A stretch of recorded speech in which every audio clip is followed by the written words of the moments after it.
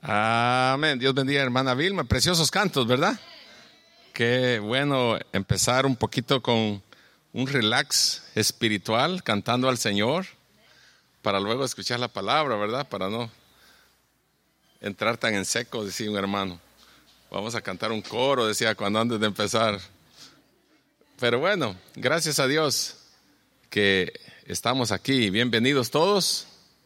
Amén. Y nos gozamos de verles aquí. Amén. Bienvenidos a los que no habíamos visto y ahora están aquí. Gloria a Dios. Es una bendición cuando nos reunimos. Ya el invierno pasó y ya viene otro, el martes otra vez. Estamos siendo bendecidos, ¿verdad? Con lluvia del cielo, de agua física, pero también esperamos que haya lluvia espiritual también, de fuego de Dios en nuestros corazones, que está sucediendo en muchos lugares, especialmente con los jóvenes, ¿verdad? Que necesitan a Cristo. No es que necesitemos nosotros los viejos ya, pero ellos también necesitan a Cristo para que sigan los mismos pasos del Señor y no se desvíen, ¿verdad? Del camino. Qué bueno que estamos aquí para estudiar la palabra de Dios. Bienvenidos esta noche. Aquí está el hermano, díganos su nombre. Cristian, invitado por el hermano Paco, ¿verdad? No, por ellos, por Juan y Angélica. Ah, qué bueno. Ya, a ellos sí ya los conocía yo. Por si no los conocían, Juan y Angélica, ya los conocía yo como hace unos 20 años lo menos, ¿no? Sí, ella estaba muy jovencita cuando los conocí. Bueno, entonces, y ahora viene ahí con el hermano Juan, gloria a Dios. Y ahora traen a otro hermano que viene también con ellos. Bienvenido. Y nos gozamos. Sí. Ajá. Sí, conozco a su mamá. Amén. Bueno, mire, esta noche como cantamos, ahora vamos a hacer un resumen de la clase. Pastor Frank no está esta noche aquí con nosotros. Vamos a orar al final por él para que el Señor lo siga fortaleciendo y lo sane, ¿verdad? Y ojalá nos estén mirando en Facebook. Ahí le mandamos un saludo. Y bienvenidos también todos los que nos ven por Facebook. ¿Cuándo saben que estamos transmitiendo en Facebook? O sea que sí, alégrese porque la cámara lo vaya a agarrar ahí un poco asustado, dormido o medio ahí. Tiene que estar fogoso para que inyecte gozo en aquellos que están mirando en su hogar, qué sé yo, en un hotel o en algún lugar del mundo que nosotros a veces no nos imaginamos. Cuando leemos los hermanos de la medios sociales ahí, cuando miran allá en los likes, ahí el resumen de todos los que miran, hay gente que viene por todos lados. Hay gente que nos ve en Pakistán. El otro día estaban reportándose de Pakistán. Sí. Y debido a eso del Facebook hay ahora un misionero ahora en Pakistán que la iglesia apoya. No recuerdo su nombre porque imagínense, medio raro los nombres, ¿sabes? Pero hay uno, Pasto ya sí sabe el nombre, cuando habla de él dice el nombre, pero yo no me recuerdo exactamente, pero hay un muchacho que está de misionero en Pakistán que la iglesia lo está patrocinando, ¿verdad? Y hay misioneros por todo, hay en Egipto, hay otra en Rusia, en Rumania, y bueno, hay por todos lados. Así que no sabemos si nos están mirando allá. Ahí después recibimos los mensajes de Guatemala, México, El Salvador. Cada rato peticiones de oración ahí, oren por mí, de Brasil, de Perú, de Ecuador, por todos lados. Ahí reciben los hermanos toda la información ahí. Son miles de gente que miran y uno cree, aquí estamos, Tomás, pero después, cuando se termine el servicio, ahí siguen mirando el programa. Bueno, esta noche vamos a ir al capítulo 15 de Génesis para no perder más tiempo. Yo sé que cuando usted escuche esta enseñanza de esta noche se va a recordar cuando era niño, los que se criaron en la iglesia, cuando le daban escuela dominical. Yo creo que desde entonces yo vengo escuchando esta enseñanza. Puede imaginarse cuántas veces la he escuchado, pero cada día tiene algo nuevo la palabra de Dios, porque eso dice que es palabra viva, eficaz, más cortante que una espada de 2 filos, que penetra, dice, hasta las coyunturas. Bueno, Pastor Frank nos dio un resumen del capítulo 11, 12, 13, 14 y ahora vamos al 15 y ahí nos vamos a detener en el capítulo 15. Un gran mensaje, una enseñanza poderosa. Dios promete un hijo a Abraham. Vamos a decir Abraham aquí, porque así dice la Biblia, porque más adelante ustedes se van a dar cuenta que Dios le cambió el nombre a Abraham. Y a Sarai, que algunos dicen Sarai, no sé por qué, pero no tiene acento en la I. Sarai le cambió el nombre a Sara, le quitó la I y eso le llamó Sara. Pero cada uno tenía su significado, ¿verdad? Entonces más adelante Dios les cambió el nombre. Pero vamos a ver ahora a Abraham. Dios le promete un hijo y dice la Biblia en el capítulo 15, que solo tiene 21 versículos. Vamos a ver cómo lo resumimos. Dice que, vamos a leer los versículos del primero. Dice: después de estas cosas vino la palabra de Jehová a Abraham en visión. Para los que estuvieron el miércoles pasado, en los días anteriores, siempre recuerde cuando la Biblia habla acerca de después de estas cosas. ¿Cuáles cosas? Las que sucedieron atrás de esto. Por eso dice después de esas. ¿Y qué sucedió atrás? ¿Quién se recuerda? Abraham fue a rescatar a Lot porque lo habían agarrado los de Sodoma. Estaba bajo otra empoderado o bajo el poder de otros. Porque cuando le dijo, ¿para dónde te quieres ir tú? Y él agarró lo más bonito a la vista de sus ojos. Y Abraham le dijo, ok, yo me voy para el desierto, pues ahí el Señor proveerá.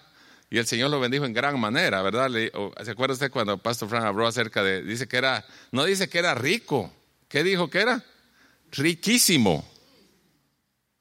Cuando la Biblia habla de alguien que era riquísimo en los capítulos anteriores, quiere decir que era millonario en este tiempo, ¿verdad? Porque un rico tiene dinero, ¿verdad? Tiene sus varios miles. Pero riquísimo, dice la Biblia que era riquísimo, porque tenía miles de ovejas, miles de asnos, miles de cabras, miles de esto. Solo habla de miles. Usted puede imaginarse usted, pues tenía mucho dinero, ¿no? Habla la Biblia. Pero él en esto, cuando dice después de estas cosas, vino palabra, está difícil porque el capítulo 14, él fue a liberar a Lot.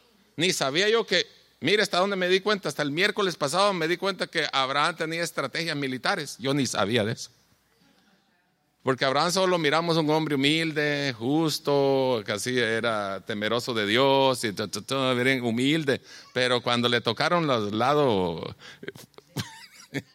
el otro lado, se puso las pilas ahí. Dice que envió a gente armada que tenía como siervos y gente. Y dice que fueron a rescatar, que estaba bajo poder de 5 reyes. Eso lo encontramos en el 14:8. Y dice, y salieron el rey de Sodoma, el rey de Gomorra, el rey de Adma, el rey de Seboín, el rey de Bela, que es Zoar, y ordenaron contra ellos batalla en el valle de Sidín. O sea, 5 ejércitos. Abraham fue con sus siervos y con su gente armada a rescatar a Lot. Peleó contra 5 reyes. O sea, cuando dicen no, que peleó con los 5 reyes ahí, peleó con su ejército de los reyes, pues, con sus poderíos que tenían de ese tiempo. Y dice que él rescató a Lot. Por eso habla aquí, dice, después de estas cosas vino palabra de Jehová. Ahora sucedió esto. Jehová a Abraham en visión diciendo, no temas, Abraham, yo soy tu escudo y tu galardón será sobremanera. No sé cuántos tienen la convicción cuando Dios habla y promete algo y le cree. Yo no sé cuántos le creen a Dios. Porque una cosa, vamos a verla más adelante, una cosa es creer en Dios y otra es creerle a Dios. Todo el mundo cree en Dios, hasta el diablo cree en Dios, ¿o no? Cualquiera, los borrachos creen en Dios, los prostitutos creen en Dios, los marihuanos creen en Dios, todo el mundo cree. Pregúntenle en la calle a usted, ¿cree usted en Dios? Ah, sí, yo respeto, y se hacen un montón de santiamenes ahí para hacer creer que de veras creen en Dios, pero no le creen a Dios. Porque Dios tiene promesas infinitas ahí en la palabra, eternas. Esas son las que creer. Creer en Dios es una ideología nada más. Cuando la gente dice yo creo en Dios, es un pensamiento mental nomás. Pero creerle a Dios lo que Él dice, eso necesita fe. Por eso más adelante vamos a ver que Él tuvo fe. Se necesita fe para creerle a Dios. Porque Él promete, yo te sanaré. Oramos y a la casa dice, ay, pero no se me quita, no sé qué pasa aquí. Pues si te acaba de decir el Señor que es tu sanador, te va a sanar. Pero ya cuando llegamos a la casa ya no tenemos la misma fe que tenemos aquí. ¿Por qué? Porque cuando nomás salimos de aquí, recogemos lo que dejamos ahí en la entrada y lo llevamos de regreso. Pero creerle a Dios que Él hará cuando de la nada va a hacer algo, eso está difícil. Pongámonos en la mente de Abraham y vamos a ver que Abraham tuvo cuestionamientos, va a ver aquí. Pero mire, le dijo, no temas. Mire, aquí quiero que aprenda. ¿Cuál es la herramienta más poderosa de Satanás para el creyente? El temor. Cuando el diablo te pone miedo, te enreda y ya no miras el milagro, ya no miras nada para adelante porque te enredas aquí. Ahí te hace ¿ha visto cómo la araña enreda al animalito que caza? ¿Verdad? Le da vuelta y ahí está el pobre queriendo salir. No, ya lo enredó, ya no puede salir. Así el diablo viene cuando el Señor nos ha dicho, no temas. Le debemos de creer a Dios, pero no, nos enredamos. El diablo viene y te enreda, nos enreda a todos y nos hace así. ¿Para qué? Para que no mires el milagro que viene por allá. El milagro viene, pero yo me enredé ya no creo, yo saber si paso de aquí. Saber, yo ya voy a entregar los guantes, siempre lo digo yo. Ya voy a entregar los tenis, dice la gente, son ideologías, ¿no? Y ¿por qué? Porque se perdió la visión, se le fue la promesa. Le entró temor y ya no mira nada, solo mira el problema. Y el problema ahí se le está angustiando y las olas del mar vienen encima y él ya no mira el milagro. Pero el milagro ya está, el problema es que no miramos, nos enredó. No sé si nos entendemos. Pero mire, el Señor le dijo a Abraham, no temas. ¿Por qué le está diciendo no temas? Pues se había quedado asustado de la guerra que tuvo con los cinco reyes. Él tenía miedo de que vinieran a matarlo. Llévele el hilo de la cosa. No solamente le digo no temas no temas, Abraham, ¿no? Porque lo vio afligido, lo vio asustado después que ganó la batalla. Ahora dijo él, va a haber una revancha aquí y me van a venir a matar. Por eso lo primero que le entró diciendo el Señor en visión fue, no sé cómo estaba, entrémosle así como si usted fuera Abraham y yo, así entremos en el pensamiento y en el personaje de Abraham. Después de estar en aquella batalla seria, después de estar en la guerra, después de saber cuántos habían matado en la guerra, pues había que irse a desquitar, ¿no?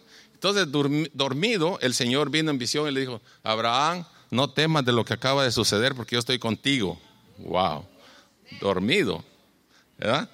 Yo soy tu escudo. ¿Para qué sirve un escudo? Yo soy tu protector. Wow, se lo estaba diciendo Dios mismo. ¿Cuántas veces la palabra de Dios nos habla a nosotros ahora y nos dice muchas cosas ahí? Promesas. Yo soy esto, yo soy ese, yo soy. Y no, se nos va la onda a veces y cuando ya nos andamos solos por allá en el mundo, se nos va que el Señor nos prometió algo. Pero no debemos de olvidar eso porque es palabra viva. El Señor lo prometió y lo va a cumplir. Tiene que estar seguros que el Señor lo va a cumplir. Entonces dice, no temas, yo soy tu escudo. El escudo lo ponen siempre enfrente aquí, ¿no? Cuando venían los flechazos, y ahora casi ni lo usan porque ahora son ametralladoras y son otro tipo de armas, pero en ese tiempo como eran espadas y flechas y todo eso, pues el escudo era de metal y servía para defender las partes vitales del cuerpo para que no muriera el soldado, ¿no? Entonces por él le dijo, yo soy tu escudo, yo estoy enfrente de ti, mire, yo estoy enfrente de ti aquí. ¿Y qué va a penetrar si el Señor está... ¿Qué va a penetrar si el Señor es nuestro escudo? Si Él está alrededor nuestro, ¿qué va a penetrar? No penetran los malos pensamientos, no penetra la duda, no penetra la incredulidad, no penetra nada. Si estamos protegidos con el escudo. Cristo, Dios mismo, le dijo yo, porque Él mismo dijo allí, ¿no? Yo soy tu escudo y, esto está tremendo. Y tu galardón será sobremanera grande. Mire, 3 cosas le dijo ahí. No temas, yo soy tu escudo y tu galardón va a ser en sobremanera. ¿Sabe qué quiere decir sobremanera? ¿Cuántos se acuerdan del versículo 3:16 de Juan? De tal manera. ¿Cuál es la manera? No se puede cuantificar. Y dice, tu galardón será incalculable, incuantificable. Entonces, ¿cómo viene la palabra de Jehová a nosotros? En la Biblia sucedió en muchas diferentes maneras. Por una apariencia de Dios, Él apareció, por una voz audible, por visiones o sueños, por el ministerio de ángeles, por la obra del Espíritu de Dios en la mente de la persona, por el avivamiento de un pasaje en las Escrituras de nuestros corazones, o por el ministerio de un profeta o predicador. Yo no sé si cuando está dormido Dios le ha hablado a usted en visión o en sueño, pero algunos de nosotros en vez de soñar, ver visiones o soñar algo bueno, a veces solo soñamos que la culebra y que el río va crecido y que no sé qué, que nos agarraron del cuello y que no nos podíamos defender. Solo a veces, como tanto que comemos en la noche, solo tonterías soñamos. A veces otras cosas soñamos, ¿verdad? Solo soñando, en vez de estar en paz. ¿No le ha tocado a usted con gente creyente que llegue y le, mano, no sé qué, tuve un sueño feo anoche? ¿Sabe que me agarraban del cuello? Sentía que me agarraban de aquí, que me agarraban de allá. Pues sí, porque se comió su burrito de 2 manitas, ¿verdad? Pero qué bueno cuando oímos la voz de Dios hasta a través de los sueños.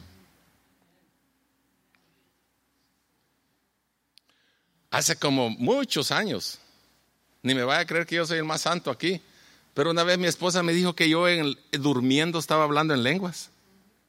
Y yo ni me acuerdo, pero ella me dijo. Usted sabe que las cosas espirituales no se acuerda esta mente.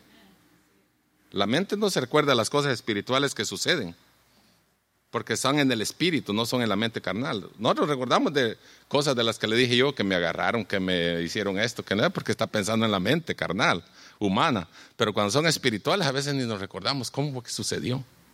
Porque solo el Señor sabe qué operación hizo en nosotros, a través del espíritu, ¿verdad? Puede ser que en la noche el Señor nos ha bendecido y nos bendice con un sueño profundo, que dormimos, roncamos y ni cuenta nos damos. Que algunos duermen hasta de más. Algunos le hacen como los leones marinos en la noche, el esposo ahí, ya parece que se lo va a comer ahí, porque está bien concentrado, bien relax. Está bien en paz. Ese ha de haber, como dijo mi mamá, ha de haber orado y dicho aquel texto que dice: en paz me acostaré y asimismo dormiré, porque solo tú, Jehová, me haces vivir confiado. Y duerme, ni anda pensando en nada. Hay unos que no pueden dormir, creyentes que no pueden dormir. Es cierto que nos llega un día cuando ya vamos para viejos, a todos nos va a llegar eso, que no podemos dormir un poco, pero hay unos que son jóvenes y no duermen. No, hombre, yo en la mañana, si no pongo la alarma, se me va el tren.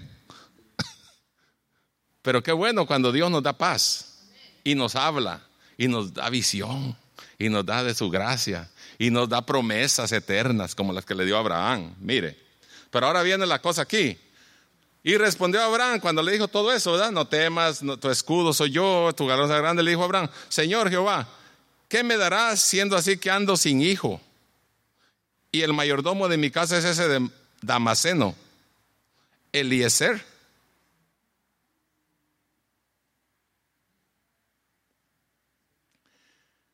Dijo también Abraham, el 3, mira que no me has dado prole, o sea, hijos pues, y aquí que será mi heredero un esclavo nacido en mi casa. Abraham expresa sus dudas con sinceridad. Y no debemos de criticar a Abraham cuando en este pasaje, como a veces es un prototipo de nuestra manera de pensar también. Como acabo de decir, tenemos promesas del Señor, pero dudamos. Tenemos promesas del Señor, pero nos entra incredulidad, ¿verdad? A él ya va a ver qué le pasó aquí. Señor Jehová, ¿qué me darás? Pues se le acaba de hablar. ¿Qué le dijo que le iba a dar? No temas. Yo soy tu escudo y tu galardón será grande en sobremanera. Y ahora le está diciendo a Abraham, mire qué conflicto aquí. Y le dijo: Señor Jehová, ¿qué me darás? Pues si le acaba de decir que lo va a bendecir, le va a dar un montón de cosas. Sobremanera quiere decir una lista interminable de cosas, de bendiciones. Y él todavía ahora le dice: Señor, ¿qué me darás? Está como si usted diga que el Señor promete esto y esto, y usted le dice: Señor, ¿cómo va a ser? Pues ya te dijo la palabra, ¿qué es lo que va a hacer contigo? ¿Qué es lo que te prometió? Dicen que en la Biblia hay como 33,000 promesas o 3,000 promesas. No sé cómo, algunos dicen que hay 30,000 promesas en la Biblia, que no sé qué. Son miles de promesas, así sé yo. ¿Cuántas? No sé, pero son montones. Entonces, aunque seguramente Abraham apreciaba la promesa de Dios, a la vez de cierta manera le pareció sin valor. Fue como si Abraham dijera: ¿de qué me ayuda que seas mi escudo y mi galardón? La única cosa que he anhelado es un hijo. ¿Dónde está la descendencia que me prometiste? Eso es lo que le está queriendo decir allí. Porque ya le había prometido que estará con él, que lo va a bendecir y todo. Pero él no quería cosas terrenales. él no quería que que Dios le mencionara tanto de que le iba a dar caballos, que le iba a dar más vacas, que le iba a dar más cabras, que le iba a dar más camellos, que le iba a dar más. Él quería un hijo. Y por eso ahora le dice, Señor, ¿qué me darás? Es así como, casi como si Abraham dijera, Jehová, me has dado muchas cosas y ahora me prometes más y prometes protegerme, pero ¿de qué sirve si no tengo a quién heredarlo? Quiero el hijo que me prometiste, porque ya le había prometido el Señor un hijo allá, ¿verdad? Anterior. Y ahora, cuando le dijo, en ti serán benditas todas las naciones y cuenta las estrellas del cielo y la arena del mar, si la puedes contar, pues así será tu descendencia. Pero ¿quién puede contar las estrellas y la arena del mar? Échese un puño de arena en la mano y cuente cuántas arenitas hay, cuántos granitos hay. Ahí se está toda la vida contándolos. Y las estrellas tampoco, porque en lo que mueve los ojos para un lado ya le perdió la cuenta de las que estaban al lado izquierdo. Y el lado derecho son miles o millones. Así le dijo que van a ser tu descendencia. Ya estaba la promesa allí. Y él todavía dice, Señor, no quiero caballos, no quiero esto, no quiero ganado, no quiero nada. Yo quiero un hijo, lo que me prometiste. Que se le había olvidado al Señor. Ese Damaseno, Eliezer, era el siervo de Abraham, su mano derecha, era un buen hombre, pero no era hijo de Abraham. Recuérdense que históricamente en la ley o en el tiempo de Abraham, los esclavos, los siervos que estaban ahí a cargo de él, el que era más responsable, el que más él quería, el que más él amaba, si no tenía hijo a quien heredar, cuando muriera, le quedaba al siervo. Al siervo que tenía como manager ahí, como capitán, como dirigente de los demás. Ese se quedaba a cargo de toda la heredad. Y él le dijo, este es muy buena gente y todo, lo quiero mucho, pero yo quiero un hijo mío que salga de mis lomos, o sea, que sea mío con Sara, no un siervo. Entonces, mira que no me ha dado prole, le dice, ¿verdad? O sea, descendencia. La sinceridad sin miedo que Abraham tuvo ante Jehová es digno de imitar. En vez de enfrascarse sus sentimientos, los expresó a Jehová. Y es bueno decir nosotros nuestras dudas a Dios. No es pecado que usted diga, Señor, no entiendo aquí esta parte, Padre, que estoy atravesando. No le encuentro cabeza ni pies, pero ayúdame, Señor, dame fe aquí en mi incredulidad y todo. Abraham estaba haciendo eso con Dios. O sea, le estaba expresando que no le entendía qué era lo que le había dicho, ¿verdad? Y es bueno expresarle al Señor lo que nosotros sentimos sin faltar, ¿verdad? El respeto, el temor a Él. Es bueno decir, Señor, no te entiendo, Padre, ayúdame a través de tu Espíritu Santo, lo que no entiendo, Señor, ayúdame, Padre, porque aunque tu palabra dice que esto y esto prometes, pero yo no lo puedo captar, no lo puedo entender. Es bueno decirlo. Abraham era lo que estaba pasando aquí. No me has dado prueba. La pregunta de Abraham significa que dudó de Dios. Sí, pero hay una diferencia entre una duda que niega la promesa de Dios y una duda que desea la promesa de Dios. Abraham quiere creer y está viendo a Dios para que le fortalezca en su fe. Le está diciendo todo eso para que Dios tenga misericordia de él. Y que aunque le había ofrecido, parece que no está muy convencido de lo que Dios le ha dicho. Y eso nos pasa a todos. A veces no estamos convencidos que te van a dar esto, que tal día. Me ofrecieron esto, pero se oye dice uno a veces, se oye muy fácil y muy bonito para que sea cierto, ¿verdad?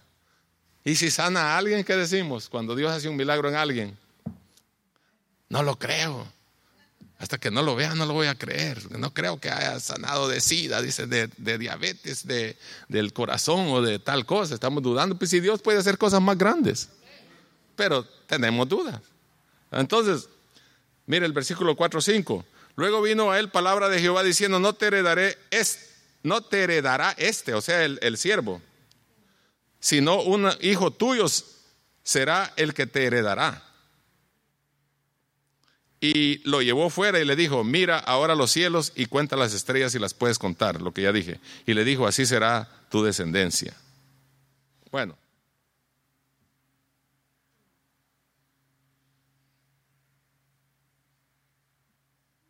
Sino un hijo tuyo, le dijo, que heredará todo esto que tienes. Pero ¿cómo iba a heredar si ya estaba viejito? Ahí viene otro problema.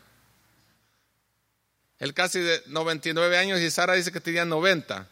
Y todavía le está diciendo que otra promesa que está difícil de creer.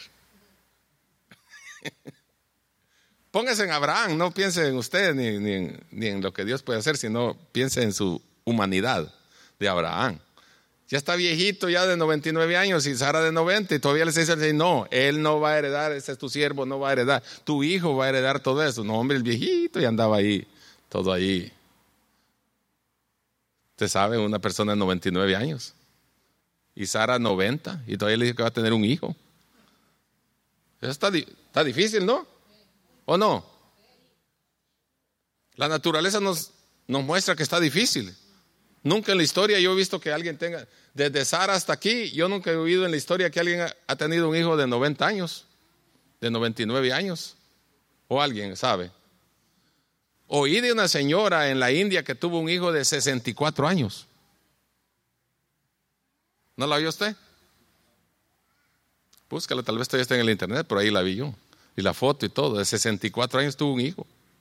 Pero de 90, ya las esperanzas ya se fueron. Pero el Señor le prometió. El que prometió es el que hay que ver quién fue el que prometió. Porque hay gente que promete y no cumple cosas, pero si Dios lo dijo, lo va a cumplir, aunque se mire feo, aunque se mire horrible, aunque se mire sin esperanza, pero Dios lo prometió, Él lo va a cumplir. Porque Él no es hombre para que mienta, ni es hijo de hombre para que se arrepienta. Abraham creyó que a Dios ya se le había olvidado la promesa que le hizo.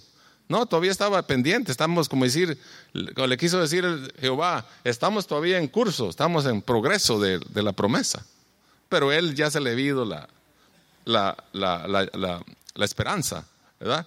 Entonces le dijo, Hebreos 16, 11, 12 dice, pero deseamos que cada uno de vosotros muestre la misma solicitud hasta el fin, para plena certeza de la esperanza, a fin de que no hagáis perezosos, sino imitadores de aquellos que por la fe y la paciencia heredarán las promesas. Porque le dijo, un hijo tuyo será el que te heredará.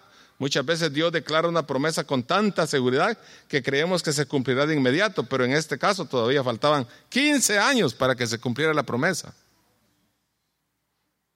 Imagínense, no solo estaba media rara la promesa por la edad de ellos, pero todavía faltaban 15 años.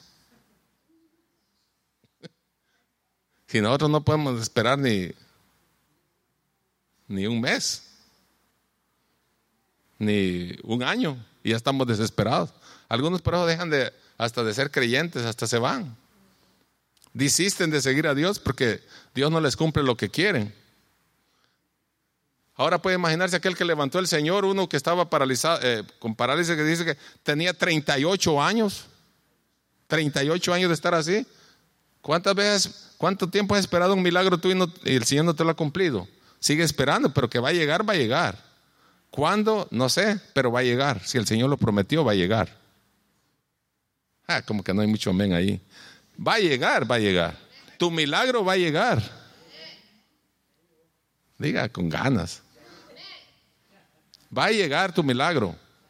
El Señor lo prometió. Mira los cielos y cuenta las estrellas y las puedes contar. Dios no le repite la promesa. Dios no solo repite la promesa a Abraham, más la confirma con una ilustración. Las estrellas del cielo muestran qué enorme iba a ser la cantidad de descendientes de Abraham. Y uno de esos descendientes sería la estrella resplandeciente de la mañana, Cristo. ¿Se acuerdan en Apocalipsis 22, 16? Esa es la estrella de la mañana. De ahí vendría nuestro Salvador, de esa descendencia. Mire, ni siquiera ni tenía esperanza ellos allá de que Cristo viniera. Y de ahí vino Cristo, de esa misma descendencia de Abraham. Y Jehová le había dicho que sí iba a haber, que no se pusiera, ay, cómo se ve este tiempo de rápido. Vamos a Génesis 15, 6, la respuesta de fe de Abraham a la promesa de Dios. Miren el 6. Y creyó a Jehová y le fue contado por justicia. Bueno, finalmente pues, ahora le creyó.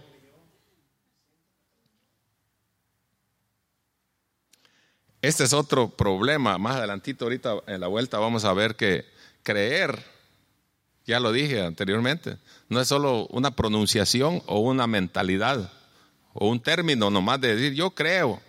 No, creer es poderoso. Creer es más poderoso que pensar. Yo pienso, que decir yo creo. Por eso cuando la gente dice no tiene cuidado cuando dice alguna cosa. Yo creo que este se va a enfermar. Tenga cuidado cuando dice así. Las palabras son poderosas. Yo creo que a este le va a ir mal. No diga así. Tal vez diga, pienso, si es que... Ni diga como dijo alguien. No le deseo mal, pero tampoco le da a ir bien, decía. Más cosa estaba diciendo.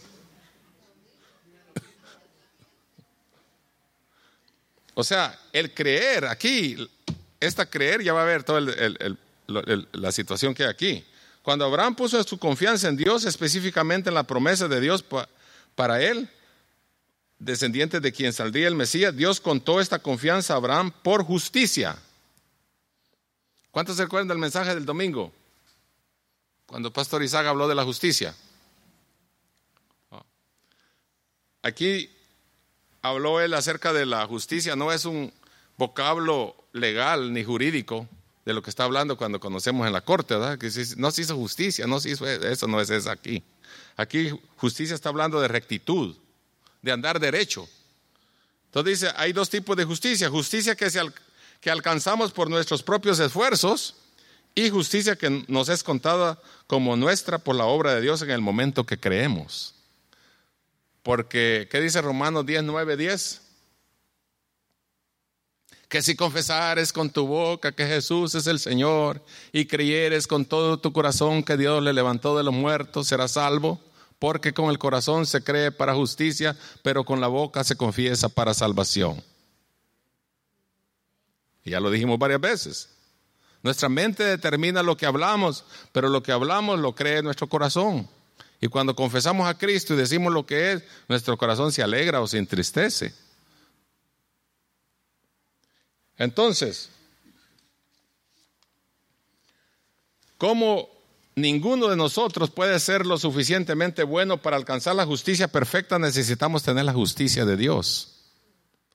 Haciendo exactamente lo que hizo Abraham, creyó a Dios. Por ese creyó a Dios le vamos a dar más vuelta aquí. Que Dios no les cuente por justicia no es que esté fingiendo.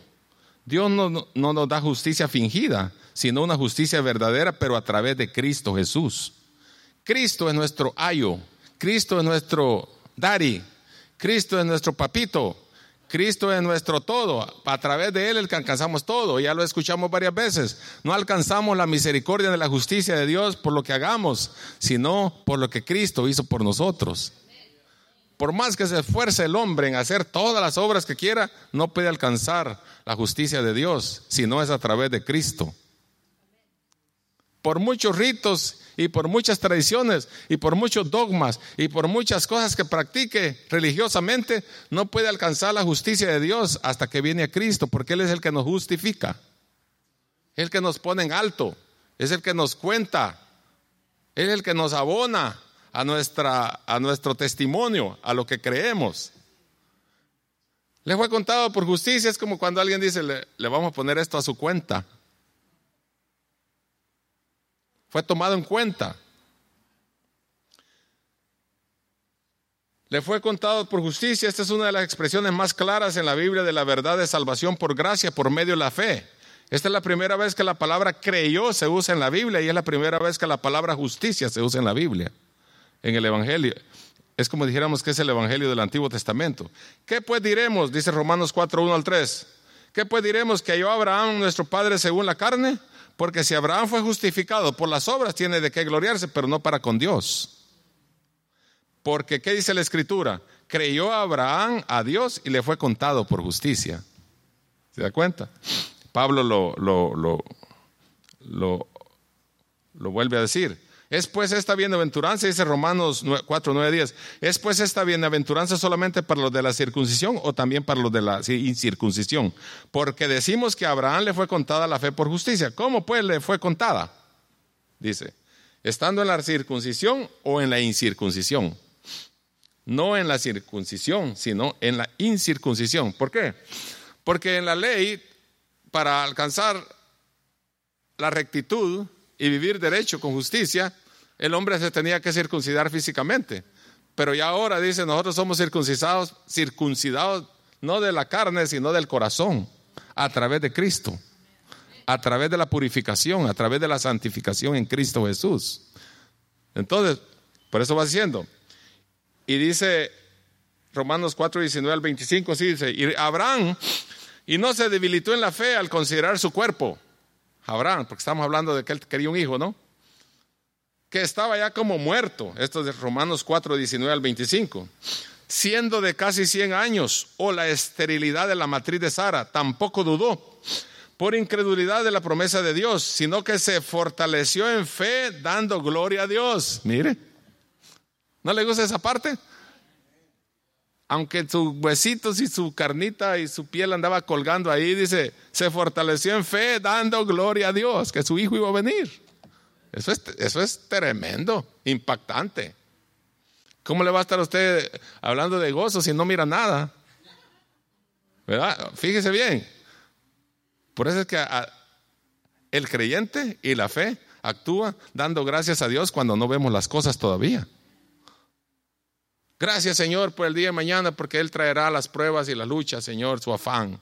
Y ya estamos diciendo hoy, demos gracias a Dios por mañana. Dios no sabe a ver qué va a pasar mañana, pero nosotros de anticipado estamos diciendo gracias a Dios. Así debemos ir de cada día. Nosotros, gracias, Señor, por tal cosa. Ni la mira todavía, pero por la fe. Porque el que prometió va a cumplir. Así es como vive el creyente, por fe. No por lo que mira. No vamos a hacer con los mentiriólogos cuando va a llover. Cuando ya miran las nubes, que ya vienen los chaparrazos de agua, entonces ponen que va a llover. No, pues así no. No me entendieron. No es cuando se miran las nubes, sino cuando no se ve nada. Ahí entonces hay que glorificar a Dios. Ese es un ejemplo que nos está dando aquí la Biblia a través de Abraham. Plenamente convencido de que era también poderoso para hacer todo lo que había prometido Dios. Por lo cual también su fe le fue contada por justicia. Otra vez. Y no solamente con respecto a él se escribió que le fue contada, sino también con respecto a nosotros, a quienes ha de ser contada. ¿A quiénes nosotros? Nosotros. Esto es a los que creemos en el que levantó de los muertos al Señor Jesús, nuestro, el cual fue entregado por nuestras transgresiones y resucitado para nuestra justificación. Claro, aquel pues que os suministra el Espíritu y hace maravillas entre vosotros, ¿lo hace por las obras de la ley o por el oír con la fe? Así Abraham creyó a Dios y le fue contado por justicia. En Gálatas otra vez, 3, 5 al 7. Sabed por tanto que los que son de fe, estos son los hijos de Abraham. ¿Cuántos son hijos de Abraham? Hay 2, gloria a Dios. Somos hijos de Abraham por la fe. Somos hijos de Dios, es lo más común decir, pero somos hijos de Abraham por la fe. Él es nuestro padre en la fe. Y cada rato lo decimos. ¿O no es Abraham nuestro padre en la fe? Nos dio ejemplo.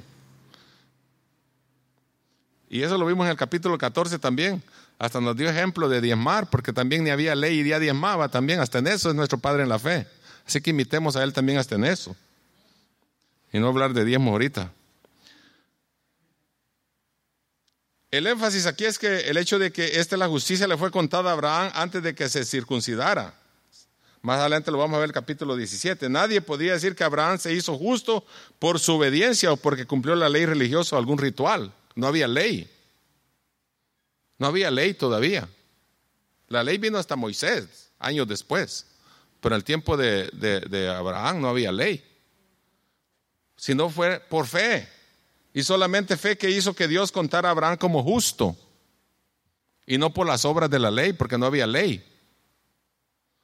Cuando el artículo de la justificación se ha caído, todo ha caído, dijo Lutero, dijo un dicho. Este es el artículo mayor del cual ha venido todas las doctrinas. Solamente este engendra, socorre, edifica, preserva y defiende a la iglesia de Dios. Y sin él, la iglesia de Dios no puede existir ni una hora. Por eso debemos de creer y tener fe en Cristo Jesús. Ok. Para los que se me están durmiendo ya vamos a terminar. Y creyó a Jehová y le fue contado por justicia. La fe que hizo justo Abraham no era de tanto creer en Dios, como normalmente decimos, sino más bien creerle a Dios. Ya lo dije. Los que solamente creen en Dios, creen que existe, solamente se muestran calificados para ser demonios, ¿verdad? Porque también los demonios creen. Santiago 2:19. Dios habla a la duda de Abraham con un pacto y le dice en el versículo 7-8, las dudas de Abraham salen a luz de nuevo y dice, le dijo, del 7 al 8, y le dijo, yo soy Jehová que te saqué de Ur de los Caldeos para darte a heredar esta tierra. Y él respondió, Señor Jehová, ¿en qué conoceré que la he de heredar? Mire, pobrecito Abraham, otra vez. Va como de saltito en saltito así, ¿no? En cuanto tiene fe, vuelve a dudar. Sinónimo de nosotros. Y le dicen, ¿qué voy a conocer? ¿Qué de heredar? Y le dijo, tráeme una becerra de 3 años y una cabra de 3 años y un carnero de 3 años, una tórtola también y un palomino. Y entonces le dice, y tomó todo esto y los partió por la mitad y puso cada mitad enfrente de la otra, mas no partió las aves y descendían aves de rapiña sobre los cuerpos muertos y Abraham las ahuyentaba. Esto, cuando Dios le dijo que preparara este holocausto, este altar aquí, parecía como que estaba haciendo un ritual medio raro aquí, ¿verdad? Pero en el tiempo de Abraham era la manera de hacer pactos a través de sangre. Por eso de ahí viene la cronología de que a través de la sangre de Cristo nosotros fuimos salvos. Porque había que haber derramamiento de sangre en el pacto que Dios hizo con el hombre, ¿verdad? Y él le dijo, tráeme esto. Porque en las dudas que Abraham le dijo en los versículos 7 al 8, cuando le dice, no sabemos si los eventos de Génesis 15:1-6 fueron seguidos inmediatamente, pero lo cierto es que después de que Dios hace tan dramático y solemne declaración, yo soy Jehová que te saqué de Ur de los Caldeos para darte a heredar la tierra, ¿cómo pudo Abraham contestar diciéndole prácticamente, demuéstramelo? ¿Cómo pudo Abraham preguntar en qué conoceré lo que he de heredar, que la he de heredar, cuando Dios acababa de contarlo por justo? Abraham está experimentando lo que experimentan muchos que son contados por justos. Es como si dijera, creo cuando lo escucho de Dios, pero 5 minutos después no estoy seguro. Así está Abraham aquí. Recuerda, Abraham no tenía el título de la tierra ni nada que hiciera que otros creyeran que era dueño de ella. Lo único que tenía era la promesa de Dios. ¿Qué tenemos nosotros ahora? Las promesas de Dios. ¿Por usted qué cree en Dios? ¿Por qué cree en Cristo? Por las promesas. ¿Por qué cree en el Espíritu Santo? Por las promesas de la Biblia. ¿Por qué cree en Dios? Porque lo ha prometido. Pero usted no lo ha visto. Nadie lo ha visto. Pero creemos por la fe. Y eso nos cuenta por justicia a todos nosotros, por creer. Abraham entendió que Dios le estaba diciendo que preparase un contrato para firmarlo en este acto simbólico que está haciendo de estos animales. Primero, este era un pacto tan serio que se selló con sangre. Segundo, Abraham podía ver que si se quebraba el pacto, esta misma matanza sería para animales y para él mismo. Entonces, debemos tomar nota que cuando, es muy claro que cuando Abraham tenía dudas y buscaba confirmación de Jehová, Dios le dijo claramente, firmemos este pacto y terminemos con esto una vez y para todos. O sea, Dios hace pacto con el hombre. Nosotros hacemos pacto con Dios a veces, pero los de nosotros no permanecen. Dios es Dios de pactos. Él prometió al pueblo de Israel, a Abraham y a los patriarcas y a todos, lo que él iba a hacer y lo que iba a hacer con ellos y cómo los iba a usar, y Dios lo prometió y lo cumplió. Ahora, ¿qué pasa con nosotros cuando hacemos pacto con Dios? Cada rato lo quebramos. ¿Cuántos creyentes no he visto? Ya lo dije un montón de veces cuando predico yo. ¿Cuántos? Cuando uno de pastor hace invitaciones, gente viene llorando al altar, Señor, al rato, oye, el hermano Tiburcio, como pastor, ¿de dónde se fue? Ya no está. Y no que lloró y vino a prometerle a Dios que le iba a servir toda su vida. No importa en las luchas y en las pruebas, yo sigo adelante. Pero ¿dónde está? Porque Dios cumple los pactos, cumplimos nosotros los pactos con Él. La otra semana se nos olvida lo que prometimos hoy. Hermano, yo le prometo que ahí estaré, pero a mí me puede prometer usted lo que sea. Al pastor, al ujier, al diácono, al líder, a todos. Usted prométale todo lo que quiera, que ahí la apunta y cabe con todo. De todas maneras, al rato ni va a estar, al rato ni va a cumplir, ni vamos a cumplir. Pero a Dios Es terrible cuando le decimos a Dios: Señor, te prometo que si me sacas de aquí, que si me haces esto, que si no. ¿Cuánta gente ha dicho cosas así? ¿No ha oído nunca qué dice la gente así? Cuando estén a pruebas, en apuros: Señor, te prometo que si me sacas de aquí, o que si esto me lo cumples y yo te voy a dar. A rato no los mira uno. Como dijo Pastor Isaías, contaba siempre esa anécdota de uno que dice que venía y pedía trabajo llorando. Yo, hermano, no tengo trabajo, mi familia, que llorando y todo. Después se desapareció y oraban por trabajo. Y después le dice: ¿y qué pasó? Le dice: ya no te hemos visto. Apareció allá como a los años. No, pastor, le digo, ahora tengo 2 trabajos, ya no puedo venir a la iglesia. Estaba pidiendo por un trabajo y ahora tiene 2 y ahora no viene. ¿Dónde están los que decían aleluya? ¿Dónde están los que decían gloria a Dios? ¿Ah? Mire para los lados. Hacemos pacto, pero no cumplimos.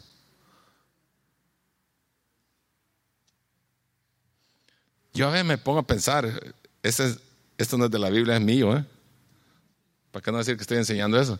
Pero a veces me cuesta creerle a la gente cuando hace muchos pactos, muchas promesas. Cuando dice: ay, yo hago esto, hermano, diga todo lo que quiera, gloria a Dios. Es bueno expresar lo que sentimos, pero que lo cumpla, ahí lo vamos a ver en el camino, ¿verdad? Pero Dios sí cumple. Dios sí cumple sus promesas. Póngase de pie. Entonces, las promesas del Señor son fieles y verdaderas, y que nada de lo que hagamos nosotros, por muchas obras, por muchas cosas que hagamos, no impresionamos a Dios. Puede ofrendar todo lo que quiera, puede diezmar todo lo que quiera, puede venir todos los días a la iglesia, quiere, y es bueno todo eso, es bueno, no lo deje de hacer. Pero eso no impresiona a Dios. Nosotros vivimos por la fe en Cristo Jesús y por su gracia.